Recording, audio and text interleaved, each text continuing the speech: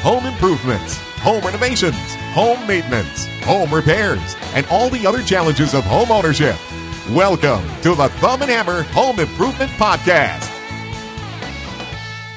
Greetings, folks. My name is Doug, and welcome to another action-packed episode of the Thumb and Hammer Home Improvement Podcast.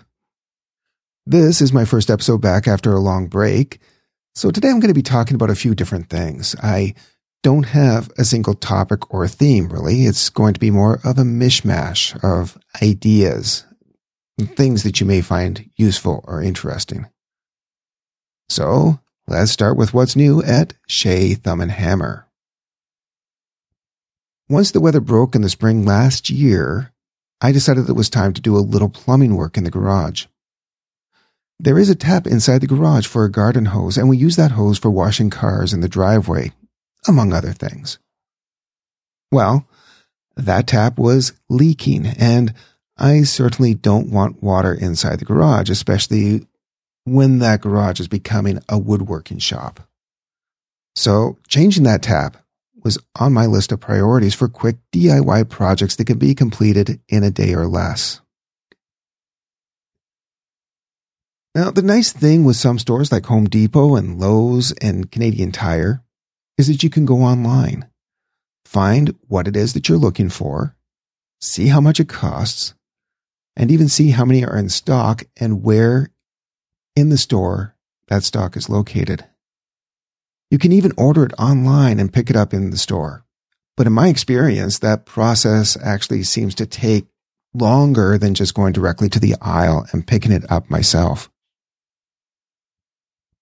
Now, as efficient as this type of shopping has become, I have learned that it isn't a substitute for human knowledge. Searching the Home Depot website for this tap proved to be a very frustrating experience. This is one for the "What's in a Name" file. I searched for tap, an outdoor tap, and did not get the results I was looking for. I tried outdoor faucet and hose faucet without any luck either. And just searching for faucet returned all kinds of bathroom and kitchen fixtures, as you might imagine. Then I remembered. Current code requires what is called a frost-free hydrant. That's a contraption where the tap is on the outside of the wall, but the stem extends into the conditioned space inside the house, and that's where the actual valve is located. So when you shut off the tap, the water is stopped while it is still inside the house. Sure enough, the search for a frost-free hydrant gave me the exact result I expected for that search. But here's the thing. We have an older house, and we already have a shut-off valve inside, so we don't need a frost-free hydrant. And I would have had to reconfigure the existing plumbing in order to install it. That would have been opening up a can of worms that I did not really want to open. At least the search term returned the result I expected, even if it wasn't what I needed. Well, maybe, what about just hydrant? We'll search for hydrant. Nope, not that either. I know. Hose bib. And that still wasn't quite what I was looking for. And just searching the word bib brought up all kinds of coveralls. The actual term for what I was looking for was silcock. I actually knew that at one time, but wow, it took me a while before I was reminded of that name. And sure enough, when I searched for silcock, I found exactly what I was looking for. The moral of this story is simply that knowing the proper terminology makes life a whole lot easier when you are searching online. Of course, I could have gone into a hardware store and said that I was looking for an outdoor tap thingy, and the customer service person would have said, "Oh, you mean silcock?" Or at least they would have figured out what it was that I was talking about. Follow me. They're right over here. And that, my friends, is the advantage of dealing with a human being rather than researching from behind a keyboard. So now I have a new Silcock in the garage, and this one doesn't leak, and neither does the one in the backyard since I replaced that one at the same time. Speaking of researching from behind a keyboard, last year I bought my first new tool in years. We're not talking about a lot of money here. This was not exactly a big investment, but I wanted to make sure that I spent that money wisely. After all, we are still in penny pinching mode around here. For 20 years, I have been using a Makita quarter sheet palm sander. And it's been okay for what I've needed it for, but a random orbit sander would be so much better, especially when I get into actual woodworking. Since I will someday be working my way through Steve Ramsey's Weekend Woodworker course, and a random orbit sander is on the list of required tools, I figured that this was as good an excuse as any to go out and buy one. I was looking in the $100 range. Now remember, I'm talking about Canadian dollars here, so prices are going to sound higher than they would be in the US. I basically dismissed the less expensive models, and I was looking at DeWalt and Bosch and others of that ilk. But those were actually the two brands that I was leaning towards, DeWalt and Bosch. And really, when you read the reviews online, most sanders in that price range are fairly identical as far as owner satisfaction goes. So it was really a toss-up.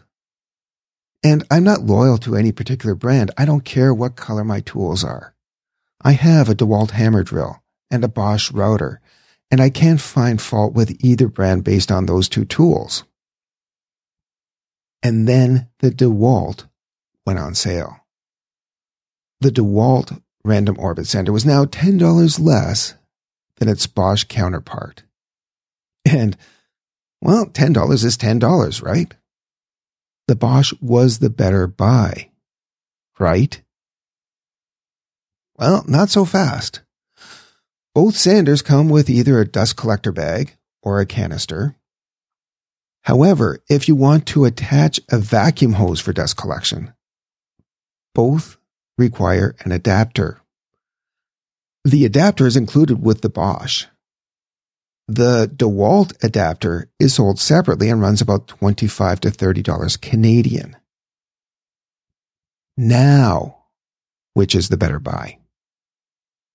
Well, of course, that's going to depend on whether I actually ever use the vacuum attachment, but you get my point. That was in the spring. Spring turned into summer, and summer turned to fall, and as the weather cooled, I decided that it was finally time to dive into Steve Ramsey's Weekend Woodworker course. I mean, I signed up for this thing a couple years ago. Finally, it was time to start working on it. And the first step was to build the basic mobile workbench, or BMW. At least I could say that I had a BMW in my garage, right? So I'm working on this workbench, and I've got the legs and the frame assembled, and it's all coming together nicely.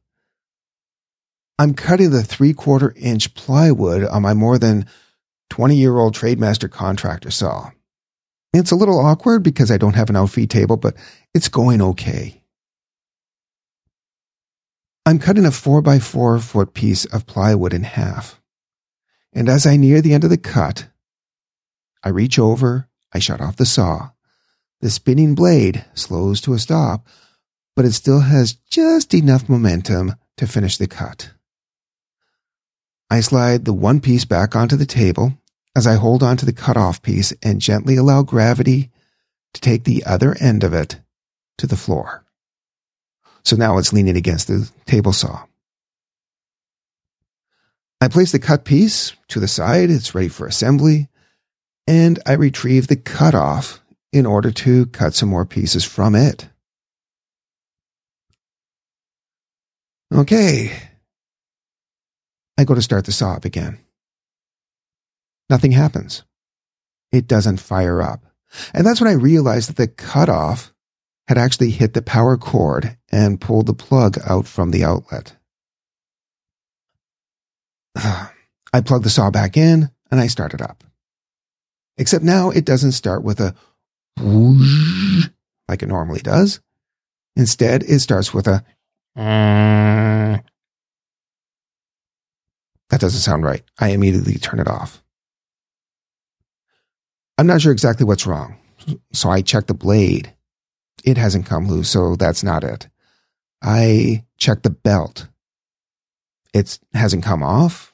I move the belt. The blade moves. The pulley on the motor moves. It seems to all be working. I'm at a loss at this point. So now, with the saw out of commission, I retire to the house and start doing some research online. My thought is that the motor is probably kaput. I mean, the saw is 20 years old. It hasn't got that much use in 20 years. It's kind of been bounced around a little bit. But, let's face it, it's an offshore import. So maybe the quality wasn't that great to begin with. I don't know. But I figured that the motor is probably kaput. And I know nothing about small motor repair. So I'm in the house. I'm looking up repair shops. But it's after 5 o'clock on a Saturday, and they all seem to be closed at this time. So I think, let's check Kijiji. Maybe I can grab a used motor. Surely some of these saws are still around.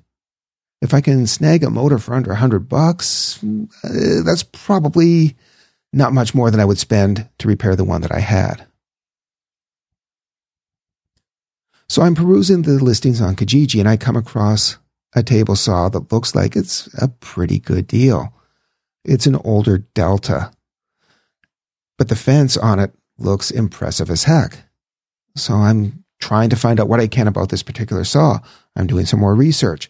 This saw was made in the USA, not in Taiwan, not in China. So that's a definite selling point. And the fence was a Delta Unifence, which is a definite upgrade, in my opinion, over my aftermarket AccuSquare fence. So I contact the seller and arrange to look at it the next day. Now, this saw needs some work. There are some alignment issues. There's some surface rust. The saw has seen its better days. And I spent a lot of time contemplating the purchase, but I eventually decided to pull the trigger. I gave the guy a down payment, and I take part of the saw home with me, planning to return a week later to complete the purchase. So now I have the fence and the extension table in my garage, and now I have to get my saw out of the way. I figure I can at least take it to a recycler or something like that, maybe get a few bucks for it that way. Easier than trying to sell a saw that's not working. But for now, I'm just going to take it apart and move it into our storage unit. And it was during that disassembly that I diagnosed exactly what was wrong with it. I had a screw loose. Seriously. There's a little set screw on the pulley wheel that engages with a slot on the shaft of the motor so that the spinning shaft will turn the pulley wheel, which turns the belt, which turns the blade. Well, that little set screw was loose, so the spinning shaft did not turn the pulley wheel. That was it. That was all that was wrong. Just had to tighten up that screw so it engaged again. I think that's all that was wrong. But at this point, I had the saw half apart, and I don't really want to put it back together at this point to test it because I'd already agreed to buy the other saw. And I'm a man of my word. It wouldn't have been fair for me to back out of that deal. So that's how I ended up with a new to me Delta table saw that I am in the middle of restoring. In the short term, I am going to sell one of the saws. I'm just not sure which one at this point, because I don't have the room and I want to get all our stuff out of storage. But eventually, the goal is a saw stop. So whatever saw I keep now will eventually be sold as well. But yeah, if I had known to check that little set screw, I could have saved myself $250. Dumbassery comes at a price. Now let's switch gears and return inside the house. I believe that I have mentioned that we have a brand new 4K 55-inch LED TV that is sitting downstairs, still in the box. That hasn't changed. It is still downstairs in the box. In fact, this particular TV is no longer brand new. It is 4 years old now, and it was discontinued years ago. But that's beside the point. The point is, the previous owner had their TV hanging over the fireplace, and it was our plan to do the same. We just never quite got around to hanging it. And at one point, with the fireplace on, it's a gas fireplace, you see, I held my hand about where the TV would be hanging. And it got just a wee bit warmer than I would like to subject delicate electronics to. Our fireplace has a problem. There is no mantle. There is nothing to direct heat away from whatever is hanging above it. The fireplace around is this stone veneer stuff that should have been installed horizontally, but instead was installed vertically from floor to ceiling. It's an interesting look that my wife likes, but it makes installing a mantle virtually impossible. I went around to various fireplace stores to see if there was some sort of shield or deflector or something that could be retrofitted to the firebox, but they looked at me like I was nuts. I even showed them an example that I found online for about $150. Oh, we don't have anything like that, but we have this mantle that costs over $2,000. Yeah, that was frustrating. Well, for the last year and a half, we have had our smaller 37-inch TV temporarily on a coffee table in front of the fireplace. Temporarily. For the last year and a half. Yeah, you heard me. Now, my wife really likes the fireplace, but we have not been able to use it. And I was really looking forward to the 55-inch TV. We haven't been able to use that either. So back in December, my wife and I were talking and tried to figure out what to do. And we agreed that probably our best course of action was to get rid of the wall surrounding the fireplace now and build something else. And include a mantle. Or maybe just have the fireplace half the height of the wall and the TV recessed above that. Anyway, we kind of agreed on the look that we were going for, and we kind of agreed on some sort of built-in shelves on either side. And we kind of agreed that this was maybe not going to be the best project for me to take on myself.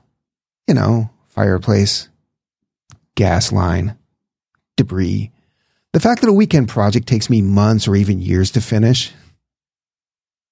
We agreed that we should probably hire a contractor. So we talked to one. The owner of the company came out to the house, saw what we were dealing with, and after laughing about the vertical stone, the way it was installed, he said they would come up with a couple of ideas for us. I asked him for a ballpark figure, and he said that we'd be looking at about $3,000 for something that was half the height of the wall. And the price, of course, would go up from there if we went full height and if we had built-in shelving. But our starting point was about $3,000. Well, $3,000 I might be able to work with. I could always build some shelves myself, don't need those right away. Maybe we could splurge and have the built-ins built for us. I don't know. I was excited to see what this guy was going to come up with. Well, what he came up with had a starting price of more than $3,000. Plus tax. our harmonized sales tax in Ontario amounts to 13%. So, prices sound good until you add the tax on, and then it kind of gets expensive.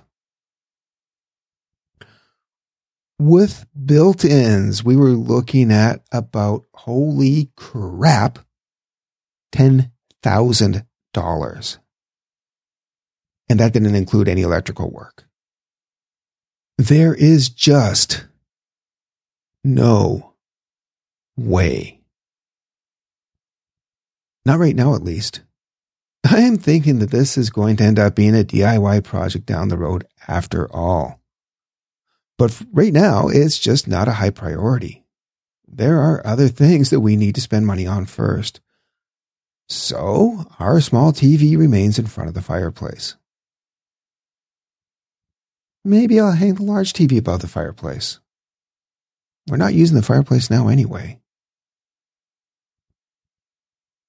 While we're on the topic of money, here is one from the Holy Crap, Did We Make the Right Decision file. Since we bought this house 4 years ago, real estate values in our subdivision have gone crazy. They actually went a little nuts a few months after we moved in, and they showed no signs of coming down. A house similar to ours hit the market last year. It is the same style, close to the same square footage. The lot may be a little bigger. There's some of the interior finishes are newer, but if you were looking for a comp for our house, this one fits the bill. Well, it was listed at just over 50% more than what we paid for our house 3 years ago. And it sold for about 16% over ask. And it sold within a week. In fact, the houses in our subdivision are regularly listed at 30 to 50% more than they would have been 4 years ago. And houses in our real estate market often sell for over the asking price. And nothing remains on the market very long. So now, at least on paper, we have recovered the amount that we lost when we sold the Money Pit house in 4 years. Maybe in today's market, we would have been able to break even on the Money Pit house if we did the addition and the garage like we planned. But we would have had to spend another $100,000 to make that happen. So we are definitely in a better position today than we would have been otherwise. Even in the middle of the COVID-19 pandemic, real estate values have been stable in our area, and the houses that have hit the market have sold quickly. And if or when the bubble bursts, we're going to be no worse off than when we bought this house. Everything's coming up Millhouse! And while we're on the topic of the Money Pit house, the new owner has done what we were not able to do ourselves. The old addition that we wanted to tear down and rebuild has been torn down and rebuilt, replaced with a gorgeous new addition. The garage that I wanted to build in the fall after we first bought that house. Well, there is now a 2.5 car attached garage on that property. Dude is living the dream. He's living my dream, damn it. It's a weird feeling watching someone else take the steps that we were not able to take in over 12 years, but more power to him, I guess. I only wish that I'd been invited to swing a sledgehammer during the demolition of the addition. Just for the symbolism. Just for the closure.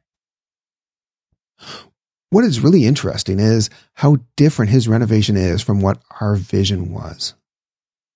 Quite frankly, it's absolutely amazing. The curb appeal is off the charts. And with the surge in property values in the area, he's doing okay. As are we, now that we're more right-sized in our current house. We avoided spending money on an addition that would have made that house simply too big for what we needed, because here we are, 4 years later, and my wife and I are essentially empty nesters, with our daughter now in college, living in the dorm. So, everything has found a way of working out. And on that happy note, this episode of the Thumb and Hammer podcast comes to an end. I want to thank you very much for listening. If you enjoy the podcast, please leave a rating and review in your favorite podcast directory. If you want to give me some direct feedback, you can send me an email or record a voicemail at thumbandhammer.com/contact. I also welcome any questions or suggestions that you may have related to the website or home improvement. And by the way, you can also follow me on Twitter at Thumb and Hammer. I will talk to you again soon. Cheers.